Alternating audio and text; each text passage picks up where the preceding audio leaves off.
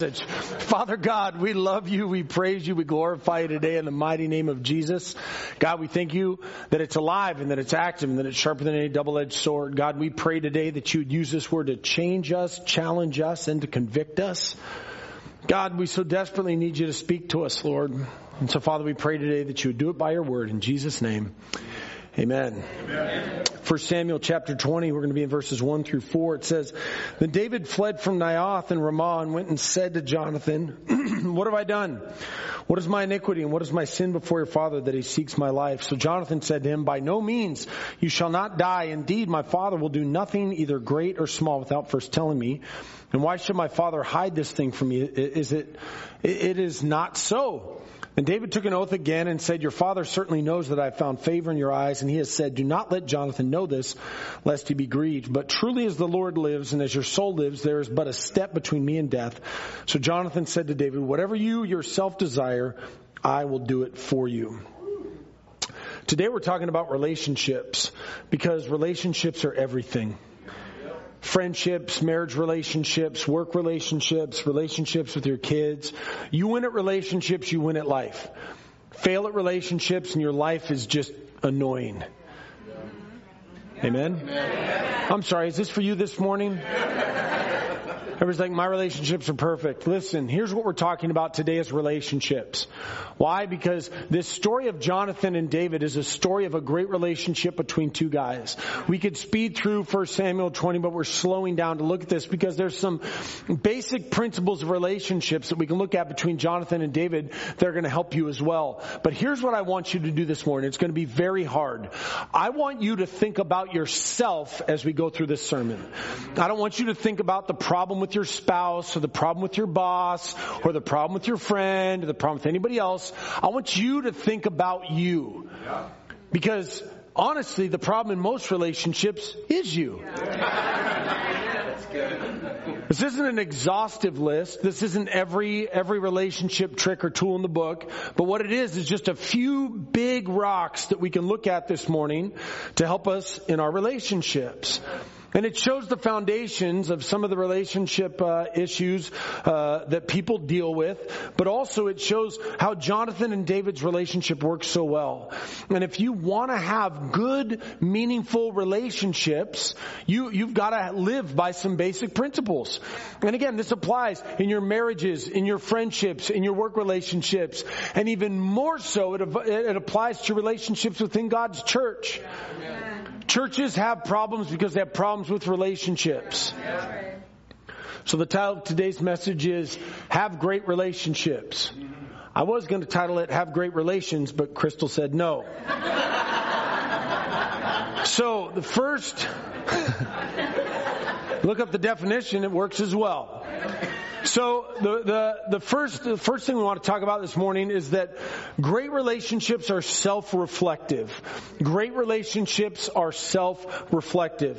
1 Samuel 20 verse 1, it says, Then David fled from Naioth to Ramah and went and said to Jonathan, What have I done? What is my iniquity and what is my sin before your father that he seeks my life?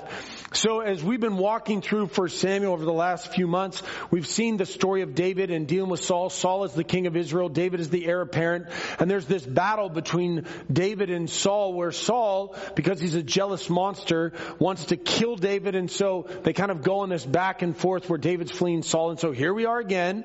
Saul wants to kill David. Jonathan is Saul's son. Jonathan and David have become the best of friends.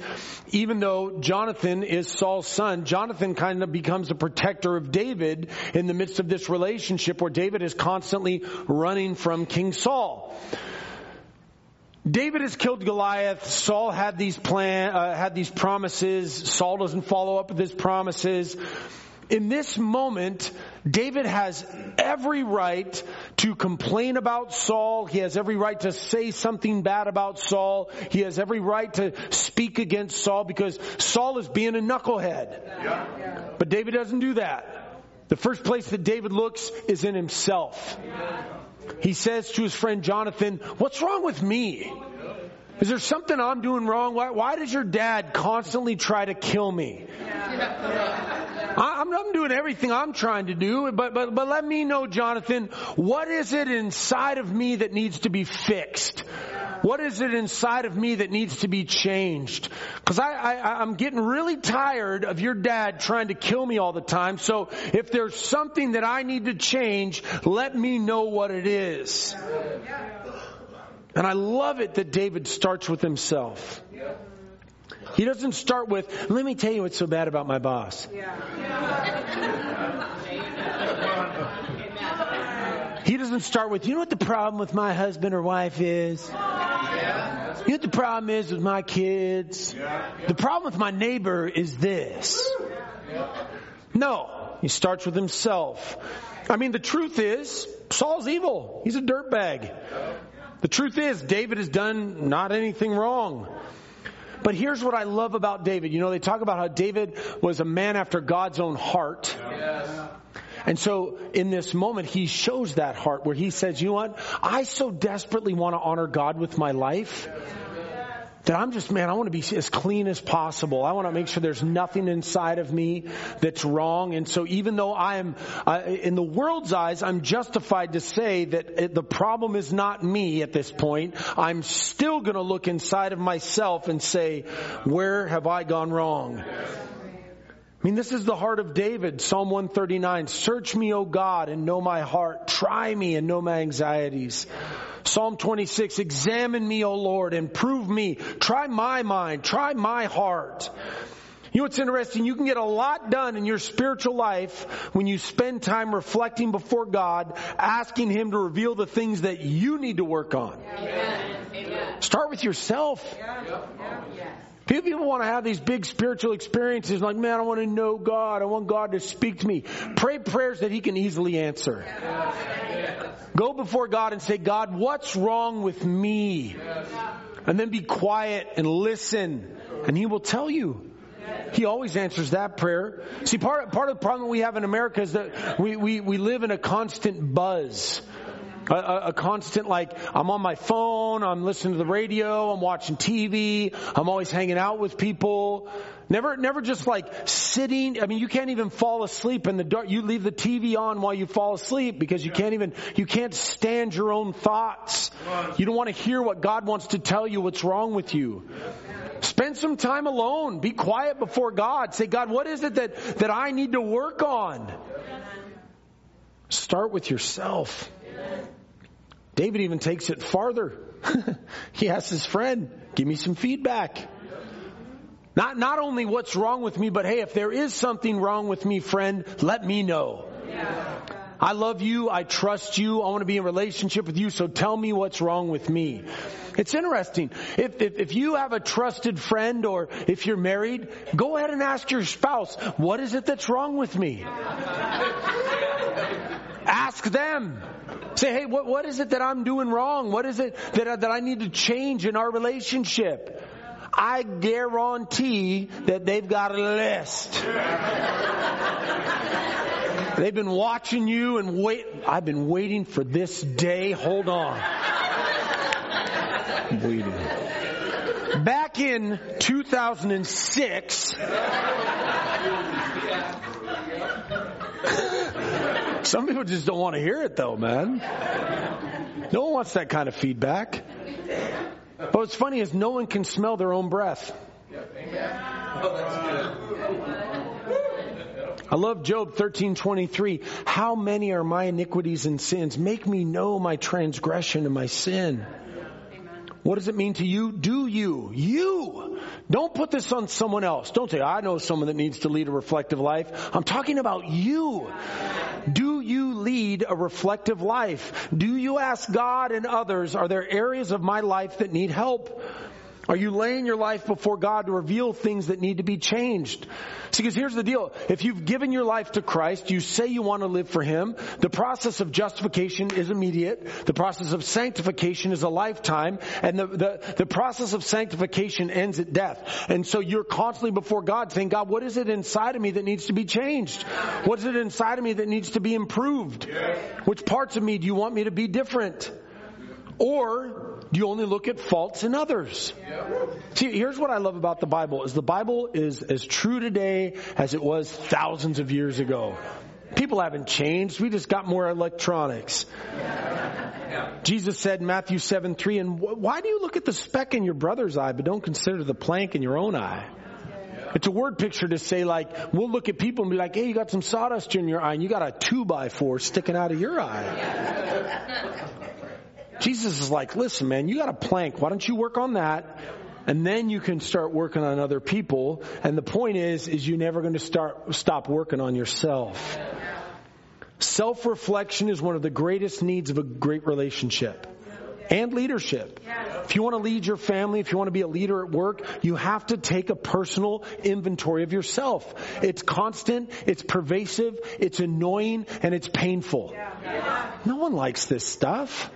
Like, hey, I've just been looking at all the stuff wrong with me that needs to be changed. One of the curses of being me is that I actually probably spend too much time self-reflecting. But it's interesting, when you do self-reflection, God will reveal things to you that you need to work on. Now, I'll share with you a couple of things that I've been working on for the last 20 years. But I've just become really aware of it over the last 6 months. And I'm trying. Oh my gosh, I'm trying. Now, I'm sharing it with you as an example. It's not something for you to bring up after today or to hold me accountable to it. But one of the things that I realized that I really struggle with is I struggle with being in the moment. Oh, I hate being in the moment. I want to be in the next moment. You know, I could be talking to my wife, my kids, one of you, and while we're talking, I care about what you're talking about, but I'm thinking about what's the next thing. Like I'm like, this is really interesting, but whatever I'm doing next is probably way more interesting than what we're talking about right now. And it's horrible. It's bad for relationships. It hurts people. It devalues them. And the other part that I've realized that's a part of that as well is that even when I'm in the moment and I'm in the relationship, I just want to hurry up. Like, let's go to the next thing. And so the thing that's been going through my mind is eliminate hurry from your life. Eliminate hurry from your life. And it's funny, when God reveals those things to you, then you have to like keep them in the forefront of your mind. You have to remind yourself all the time. Just a few weeks ago, it was Monday. Monday's my day off. And so I had to run some errands because I have errands to run as well. And so I do a lot of those on Monday. I said, Crystal, hey, I got a handful of things that I got to go to the bank. I got to go to Home Depot. I got to go to Costco. I got to do all these other things. I said, I'll be back in probably about an hour. And so I went into the bank, and there's an armed guard out there. Bank got robbed a while ago, so now they have an armed guard, and I'm welcome to Covington. And so I saw the guy. I was like, hey, how's it going? And I see him because, you know, it's my bank. And so I went in and I came out and I was like, hey man. And I asked him a question. I don't remember, about his gun or something. And so then he said a statement. He opened up the door to like, hey, I stand here all day. No one wants to talk to me. You want to talk? And I knew it and I saw it and I was like, dude, it's my day off and I got stuff to do. And I know you stand here for 8 hours a day, but it's my day off. And so I was like, all right, I'll just stop and talk to him for a few seconds and try to hurry up the conversation so we can. So I have things to do. I'm important. I got places to be. I ended up, and then as he was talking about his wife and his life and his all these other things, I heard the voice of the Lord is like, eliminate hurry from your life. Be in the moment. Yes, so good. And I was like, so dude, I just posted up, man, and I hung out with that security guard for probably about like 30, 40 minutes, man, just hanging out. I came home, Crystal was like, where you been? I was like, at the bank, hanging out with the security guard. We're friends on Facebook now. It's good.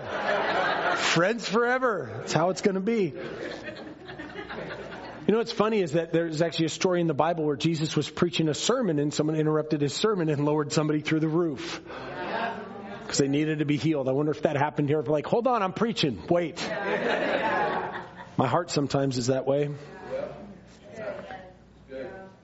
If you never look at your own sin if you never look at your own communication style, if you ever don't look at your own appearance and your attitude, it's not good. And when you do, be honest with yourself. Be brutal. Like, assume that it's you. I love Luke chapter 18. This is one of my favorite passages in the whole entire Bible.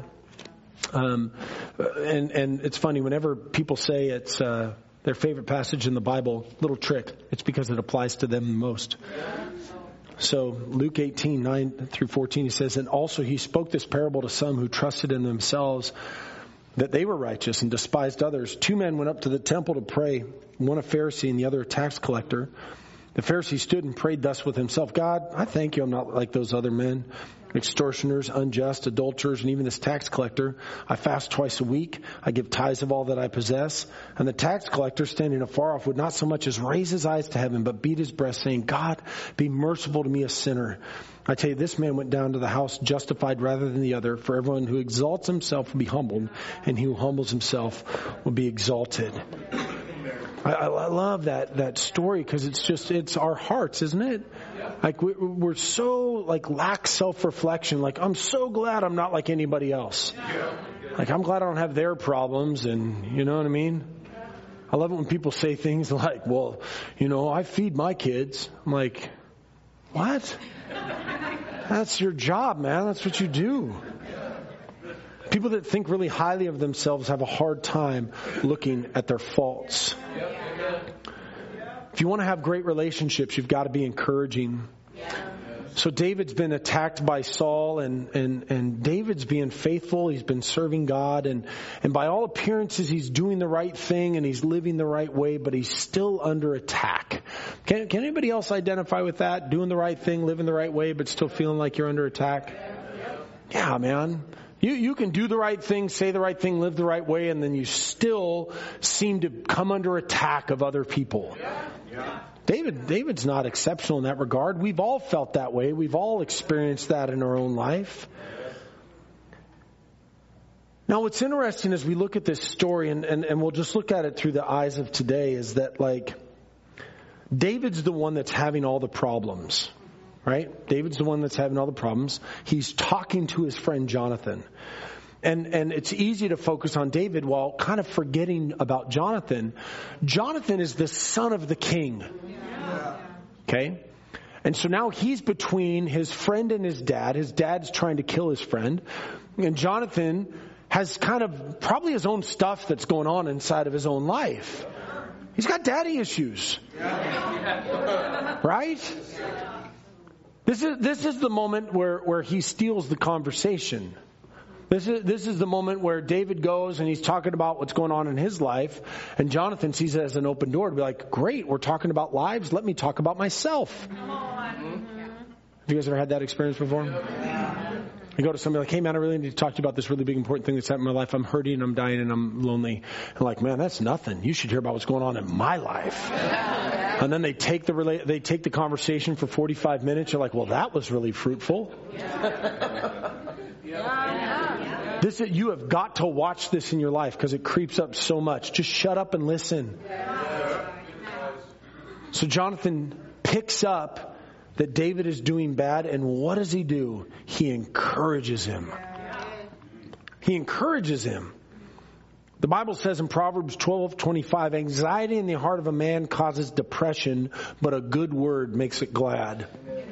See, Jonathan realizes that his friend is hurting, and he encourages him. He says to him, you shall not die.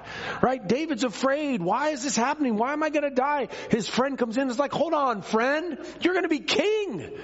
Your life's going to be well. Everything's going to be good for you. You're not going to die. I'm here to encourage you. I'm going to help you. We're going to get through this together. And again, we're going to look through this chapter in the coming weeks, and we're going to see, spoiler alert, Jonathan helps David escape Saul. But we see that relationship, and so Jonathan, as his friend, says, "Oh, come on, friend. You're going to be good. You're going to be fine. I'm here to encourage you. If you want to have great relationships, you've got to be encouraging." The Bible talks a lot about encouragement. Proverbs 16:24, pleasant words are like honeycomb, sweetness to the soul and health to the bones. I'm sure David was encouraged after this. Sadly, people are so self-centered they can't think about someone else's struggles because they're so involved in themselves. And I get it, man. People are always surprised to find out that I actually have issues. That I actually have problems. You didn't have to amen that so much, honey.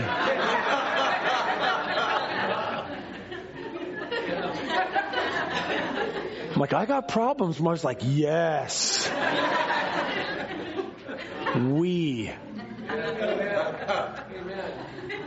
I don't live in this magical bubble where all of a sudden all of my life's problems don't exist. I had relationship stuff that I deal with, self-value, self-worth. What am I doing? How am I living? Why do people treat me that way? Why doesn't so-and-so love me? Like all those things that, anybody else? Okay. Just making sure. We shouldn't be so self-centered. Shouldn't be so struggled with ourselves. Jonathan had some daddy issues. He should have been the heir. He looks past it and he blesses David. Romans 15:2, let each of us please his neighbor for his good, leading to edification. What does it mean to you? Again, I want you to look at yourself. I don't want you to look at somebody else that you think needs to be encouraging. I'm talking about you and to you. Are you an encourager? Or are you a life-sucking force from which there's no escape? Because some people are like that. There's like a wet blanket. There's like... I just want to suck the life out of you. And the sad part is that some of these people, it's been years and no amount of encouragement seems to satisfy their need to draw from other people. And I get it, man. Some people don't have an ounce of encouragement in them. And typically they don't have any encouragement in them because no one encourages or encouraged them. So either you don't know how or you're too empty to do so. See, the Bible says in 1 Thessalonians 5:11, therefore, comfort each other and edify one another, just as you are also doing. See, encouragement is the lifeblood of a relationship. It's the place where you learn and you grow and you help people, right? I mean, who doesn't need encouragement? People say, I don't need encouragement. Well, deep down inside you do. And it's for the church. It's very important that we as the church are an encouraging place where we can build each other up. People say, I don't even know how to encourage. Well, here's what you do is that you make it about them and not about you. You find things to praise in another person. You find things to build them up. You're like, I don't know much about their lives. Well, then you ask the right question when you open up the conversation. Don't say things like, how's it going? His answer to how's it going is, let me tell you all my problems. Right? Say, how's it going in the checkout line? You're like, hey, how's it going? Sometimes they will just, right? Have you guys ever had that before? Yes. Like, dude, I got 12 items. Let me go. Come on, man. I don't have time for all this. I got to get to my next thing. I'm in a big rush. It's about me. Did you guys catch that? Yeah. So you just find things to encourage, like, hey, man, your hair looks really nice today. And, hey, I saw last week that you did this with your kids on Facebook. That's beautiful. Yeah. Ask questions like, hey, man, tell me what's good in your life. What was the best thing that happened to you this week? Yeah. And you ask those type of questions with people, and then all of a sudden, they actually tell you. Because people want to talk about themselves. They want to talk about their accomplishments. What's the best thing that happened this week? I don't know. Something. Did you show up to work on time? Yes. Yay, you showed up to work. You know what I mean? You got to find something to encourage. Find something to build people up. Here's the problem is that if the greatest ridicule you were getting in your life was because of your faith, you'd be okay. This is the goal of the church, right? Many goals. One of the goals of the church is that we gather weekly to encourage one another. Yes. Because you should be out there living for Jesus, getting beat up by the world, living out your faith demonstratively, and then you come in sore after getting beat up by them all week, and then you come in here and we encourage one another in our faith. And I understand, man, like we've got all these other issues in our life that need to be dealt with. I mean, we've got, life issues and relationships, and the church does this stuff of marriage classes and financial classes and health classes and parenting classes and all those other things. But all of that is just to take away life issues so we can get down to the real issues and encourage you in your faith. so you can live demonstratively for Jesus. The Bible says in Hebrews 3:13, but exhort one another daily, while it is called today, lest any of you be hardened through the deceitfulness of sin. That's why it's so important to be around other Christians. Yes. It's very easy to be hardened by the deceitfulness of sin. Because here's the thing is that even if you were to accidentally fall into sin, I know it's rare as a Christian, but if you were to fall into sin, and then you're with one of your brothers and sisters in the faith, and you confess that sin, confess your sins to one another, and then they encourage you, God forgives you, God loves you, turn away from that sin, then you don't fall into the deceitfulness of sin, and then you're able to walk with Jesus until He returns. But that only happens when you come together. Be encouraging. Be an encourager, man. See, I figured this out when I was in high school. I had a youth pastor that one time said to us, he said, if you want a lot of friends, be an encourager. I'm in high school. I'm like, I want friends. That sounds awesome. See, I want people to like me. Some people are like, I don't want anybody to like me. I do. I desperately want people to like me to a fault. No one else? No one else wants to admit it? That's fine. I will. So I want people to like me. And so high school, I was like, all right, I'm going to be an encourager. So high school, talk to people, encourage people, and find something to praise, find something to build people up, just because I want to be an encourager. Interestingly enough, everybody wants to talk to the guy who's an encourager. So then I kind of come to this realization, like, nobody's encouraging me. Like, this is dumb. I'm just pouring out all the time. And so then what I did is I said, well, this is what I'm going to do. I'm just going to not talk to anybody. Went to school that day, put on my backpack, pulled my hat down. Like, I'll show these jokers. I ain't talking to nobody. And so I spent the whole entire day not talking to anybody. True story. I remember the day so well. And you know what? Nobody even talked to me that day. Nobody encouraged me. Nobody came around and was like, Matt, how have you been? You've been encouraging us all this time. Now it's time to encourage you. Nobody even cared. Why? Because people are selfish. They're filled with their own minds and their own ideas. They're not thinking about it. They're just drinking it in. And what's funny is when I stopped being an encourager, I was less encouraged myself. And so I was like, you know what, man? I'm just going to be to other people what I wish I had. I'm going to pour out of an empty cup. I'm going to bless other people. And when you go around and you bless people and you encourage people, somehow God miraculously fills your cup up as well. Hebrews 10:24, and let us consider one another in order to stir up love and good works. Consider other people. What are they going through? Find something to praise and look for it. See, if you want to have great relationships, they have to be honest. They have to be honest. David says to Jonathan here, he says, and then David took an oath again and said, your father certainly knows that I have found favor in your eyes. And he has said, do not let Jonathan know this, lest he be grieved. But truly, as the Lord lives and as your soul lives, there is but a step between me and death. Now, David is being brutally honest here. He knows that death is inevitable. Like, we know the rest of the story, but David in this moment is like, man, I really could die from this. Like, Saul could come and kill me. Like, this is really what's happening in my life.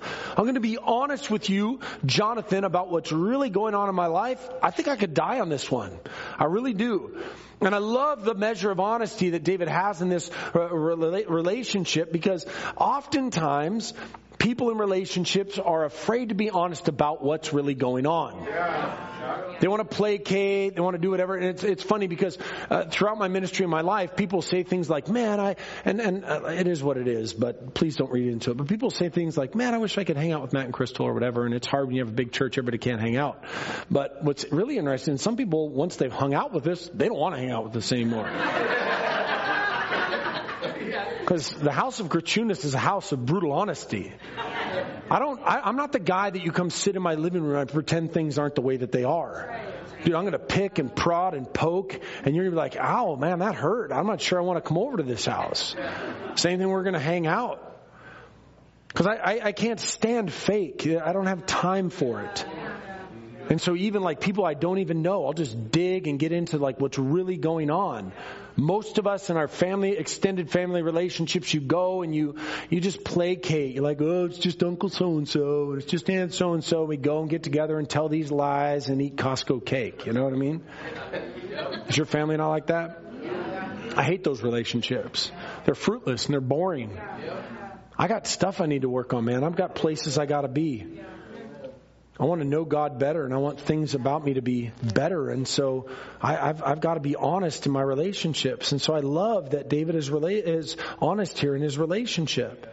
He's not skirting around it. He says, Jonathan, I'm scared. This could cost me everything. Relationships that are unwilling to be truthful will never be fruitful. Don't lie to others. Like, the Bible has a lot to say about lying, and it's bad. And so if you have a relationship with a friend or a spouse, and they're asking you honest questions deserve an honest answer. And I'm not just talking about like, hey, how's it going? And like, oh, I want to complain about everything that's wrong in my life. It's like, if you're in a relationship with somebody and they say like, hey man, can we talk about some stuff? Be honest about it. As painful as it may be, because it's the only way that you're going to grow is by having honest conversations. What does it mean to you? Are you honest? Are you honest with yourself and others, or do you lie to yourself and others? The Bible says in Proverbs 12:22 that lying lips are an abomination to the Lord, but those who deal truthfully are His delight. You'd think that we wouldn't have to talk about this in church, that lying is wrong. It's funny, our staff meeting at church, we meet on Tuesdays. We meet for a couple hours, and there's a spirit of brutal honesty that falls inside of that staff meeting, and you do not want to be the odd man out in that room. We're like relentless with each other. Someone will be like in a bad mood, and then all of a sudden, first item on the agenda, Matt's in a bad mood. Then everybody looks at you like, all right, man, let's deal with it. What's going on? Because we can't move forward until we talk about this, and we're not going to sit in this room and pretend that the elephant in the room isn't the elephant in the room. So let it out. Come on. How can we lead this church if we're not going to be honest with each other? It's funny, Pastor Todd's away this weekend, loving Aubrey's family reunion. And I told Todd, I said, Aubrey, Todd, I really need Todd this weekend. Todd's like, yes, I do. Anyway, and so people have talked to Todd and say like, oh man, I want to be in the ministry. And Todd will say to him like, listen, man, you can't handle the honesty, man. You can't.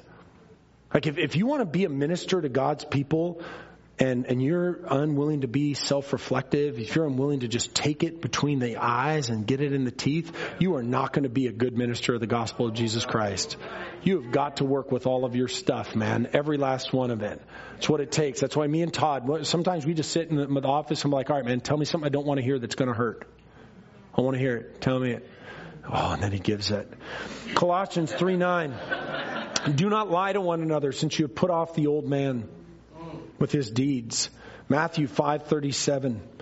But let your yes be yes and your no be no. For whatever is more than these is from the evil one. And I get it, man. You want great relationships. And it's funny, man. Let me just get off note for just a minute. It's funny because in a marriage relationship, there's a reason why people get divorced a lot between year 5 and year 10. It's because before that, you spend a lot of years just lying to yourself and lying to your spouse. And I'm not talking about your deeds. I'm talking about like, there's this facade that just kind of keeps up for years. And then when you actually come to the real work of the relationship, it's painful. And most people want to experience pleasure and avoid pain. So like divorce is a means to get out of that relationship. Instead of saying, okay, what's wrong with me and what's wrong in this relationship that needs to be dealt with? Can we be honest about our thoughts and our feelings and our desires and our problems and be able to move forward? And that's not just marriages, that's friendships. That's church relationships. Fourth and finally, great relationships are selfless. Selfless. This is my favorite part. Verse 4. So Jonathan says to David, whatever you yourself desire, I will do it for you. I will do it for you. This is a friend. This is a friend. David lays himself on the coals. What's the problem with me? Jonathan encourages him. David then is honest with him about what he's feeling. And so Jonathan steps up and he says, you know what, man? I want to be a friend to you. And I'm not going to make it about myself. I'm going to make it about you. You just tell me what you need and I'll make it happen. Just tell me what you need and I'll make it happen. This is selfless living. If you want great relationships, you've got to be selfless. Selfless, not selfish. Luke 6:35, but love your enemies, do good, and lend, hoping for nothing in return. Jonathan was a selfless man. He was willing to do whatever David required to help him. David, I know you're struggling yourself, Jonathan. I know you need help. Jonathan, you can count on me. Philippians 2:4, let each of you look not only for your own interests, but also for the interests of others. And Jonathan's walking out that scripture. The problem with us is that we are all woefully selfish to the core. To the core, we're selfish. We want the big piece of chicken. We want the last piece of cake. We want people to listen to us and pay attention to us. We want to be first in line. We want to be first in traffic. We want everybody else to acquiesce to our demands. And it extends in our marriage relationships and our kids, right? I mean, you can literally give birth to another human being, and then when they want like $5, your selfish heart will say, "What do you need the money for?" And you don't even care about them. Your heart of hearts is the wicked selfishness in your own hearts because you want that money for yourself to buy stuff for yourself. Man, I could preach on that for days. Man, I love my kids. I love Faith and I love Gabe. I would die for them. I would literally die for them. But every time I give them $20, it feels like death by 1,000 cuts. You know what I mean? It's just like, can I have some money? It's like, for what? I realize there's this lens I need for my camera. Right? Because that's really what it boils down to. Every time they take $1, it's $1. The line just goes farther from pointless stuff that I want to buy. No one else? I've been really looking at this shiny thing that I really need because my life is empty and I don't find my identity in Christ. And so every $1 you take from me is me not being able to buy this thing that I'm going to eventually donate to the Goodwill 5 years from now. But right now, you don't need to go out with your friends for ice cream. I need ice cream. I'll buy you a half gallon. You guys can eat it at home. I'm going to Dairy Queen. Anybody else? Okay. It's not biblical Christianity. We're supposed to be selfless, not selfish. Luke 9:23, and then he said to them, if anyone desires to come after me, let him deny himself and take up his cross daily and follow me. The Christian life is a life of self-denial. It applies in the church. It applies in your marriage, your friendships, your relationships at work. Selfless. Quit worrying about who's doing what at work and do what God has told you to do. This is what Paul taught in Galatians 5:3. For you, brethren, have been called to liberty, but don't use the liberty as an opportunity for the flesh, selfishness, but through love, serve one another. That's how Paul lived. 1 Corinthians 9:19. For though I am free from all men, I've made myself a servant to all, that I might win the more. Galatians 6:2. Bear one another's burdens and so fulfill the law of Christ. See, when you're selfless, you give of your time. You give of your money. Money is worthless. Okay? It's not, all it is a representative of time, right? I give you money, you give me a bushel of apples because you made apples and I worked at the widget factory. That's all it is. But it's a representative of our value, not like value, but of like our time. And so when you give somebody money or you give somebody your time, it's because you could have given your time to somebody else or given your money to something else. When you are in a conversation with somebody and you're there in the moment and you're not somewhere else, you're giving of yourself. When you quit eliminating hurry from your life, you're giving people your heart. If you want to have great relationships, man, you have got to look at yourself first, okay? You've got to be an encourager. You've got to be honest, and you've got to be selfless. And if you don't have those four things, your relationships are not going to go well. Amen? Amen. Would you close your eyes? Would you bow your heads? This morning, I want to encourage you to give your life to Jesus. If you've never given your life to Jesus, this is your opportunity to do so. And the gospel is really quite easy. Jesus says, if you want to live with me forever, I want you to turn away from your life, turn towards me, and be forgiven of your sins. But it's not just that God wants to forgive you of your sins. He wants you to live for Him, a selfless life. And if you've never made that decision before and you would say, do you know what? I live such a selfish life and I'm done with it. I'm ready to give my life to Jesus. I'm ready to turn away from my old life. I want new life in Jesus. You don't even have to understand what it is. You just have to know, like, man, I'm on a path to hell, but I want to get on that path to heaven. And if you've never made that decision before and you've never asked Jesus to forgive you of your sins, and you want to do that for the very first time, I want you to raise your hand right now and say, I'm ready to give my life to Jesus. Is there anybody that needs to do that for the very first time? Hand held high. Don't let this moment pass you. Jesus is in this room. He's ready to save you, to set you free.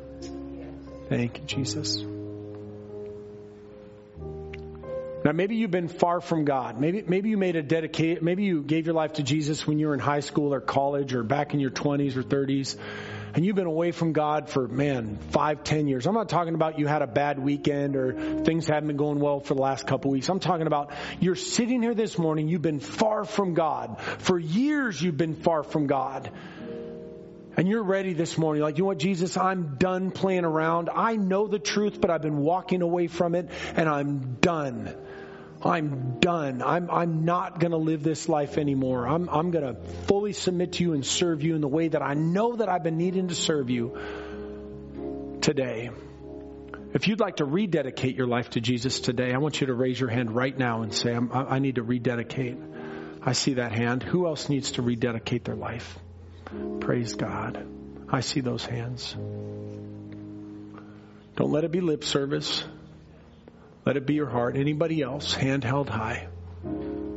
I see that hand. Thank you, Jesus. Church, would you stand with me this morning in a spirit of prayer? Would you just stand? Would you close your eyes? Keep your eyes closed. Keep your heads bowed. Okay? Those of you that raised your hands this morning, if you need some prayer, I'd like to ask you to walk to the front. We've got pastors and deacons and friends that'll just pray with you for your rededication. If you want to do that, you can come up this morning and someone will pray with you. There's no shame. There's no guilt. There's no embarrassment. We're the family of God. Every eye closed, every head bowed. Deacons and pastors, will you help these people out, please? Pray with them. Thank you, Jesus. Thank you, Jesus. Thank you, Jesus. Megan, over here. Over here. Right here, right here, right here. I think rededications are even more exciting than a dedication. They know what they're getting into. Father, let your Spirit reign supreme in this room and in our lives, God. We give our lives to you. Father, we dedicate our lives to you. We give you our lives, God. Father, the only reason we want to have great relationships is so we can lead more people to know you and to love you. That we wouldn't be about ourselves. We'd be about you. God, we thank you for what you're doing in the lives of these people here this morning, God. We thank you for your grace and mercy. Would you raise a hand to the heaven this morning? To the heavens. Father, we give you our lives. Father, we give you our hearts. God, we give you everything that we love because we love you. In Jesus' name,